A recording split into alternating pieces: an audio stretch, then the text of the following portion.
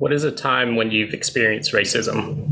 The Chinese American who was born and raised in the South, it's really strange to think about racism as points of time or single instances. That's not really how I experienced it. My parents immigrated from China over 50 years ago. My mom came over after high school and went right into the workforce before meeting my dad.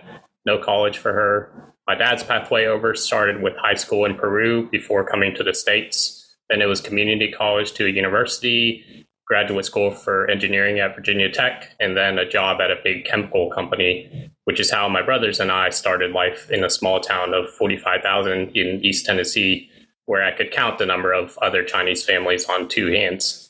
My high school of about 1,400 students had maybe 10 to 15 Asians. So going back to that question of a time when I've experienced racism, it wasn't so much times and instances. I experienced racism every day of my life growing up in Tennessee, 20 years or so of it. It was just a regular, inevitable part of my day, like waking up and brushing my teeth.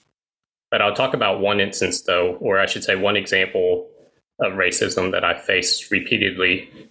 In Tennessee, my mom started and worked in several small businesses before going into the restaurant business, which became part of most of my childhood and young adult life there. We were raised around a restaurant. As kids, we would be at the restaurant after school, hanging around behind the front counter until my dad finished his 8 to 5. We would eat dinner there, and then he would take us home in the evenings to finish homework. And then my mom would come home around 10 to get us ready for bed. So pretty much every day was school, restaurant, and then home. Hanging out behind the front counter at the restaurant, the earliest things I remember were the phone calls to the restaurant where I would see my mom listening for a minute and then hanging up with no response, or maybe just a word or two. No order taken, no mentioning of hours, pretty much just silence. And obviously as a kid, I was curious about these anomalies, but she would just say it was nothing or it was the wrong number. And her expressions also didn't give any indications otherwise, which was enough for a little me at the time, but clearly a wrong number or nothing call doesn't require the amount of time she would be on. It was obviously something. As I got a little older, my mom would start letting me answer the restaurant phone for her sometimes. It was exciting for a kid to pick up the phone, answer questions, be able to help my mom, doing those adult things. But that's also when I first got a glimpse of what those calls were, what that something was.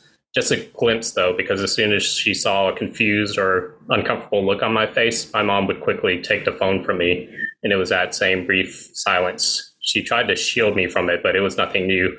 I was already getting used to this type of thing, the faces, the taunts, even as a grade schooler. I went to a small Catholic grade school with a class of about 15, so it was okay in school, but certainly anywhere outside of school, this was really becoming the norm. As I got into middle school, I started actually helping out at the restaurant, which included things like working at the front, seating customers, bussing tables, cashing out customers, and of course, answering the phone. And that's when I first remember really being on the receiving end of those calls. It would be people calling to say, ching, chang, chong, or every combination of that, some random string of sounds mocking the Asian language. Or being a Chinese restaurant, it might be something about eating cats and dogs. Sometimes more hateful comments to the effect of go back to China or worse. We would also get to-go orders that were clearly fake or orders that were not clearly fake that we would make and never got picked up.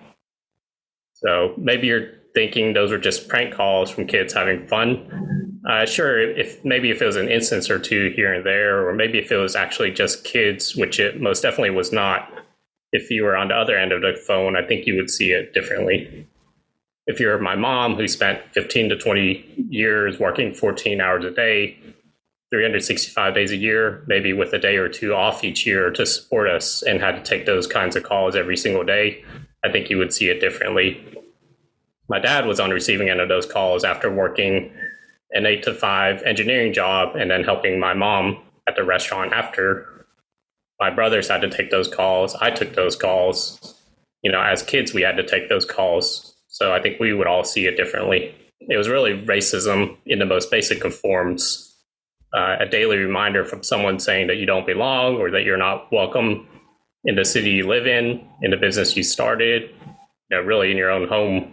And this is just one of the many ways that I experienced it. Those racist calls were pretty much an everyday thing to deal with at the restaurant, just like waking up and brushing your teeth.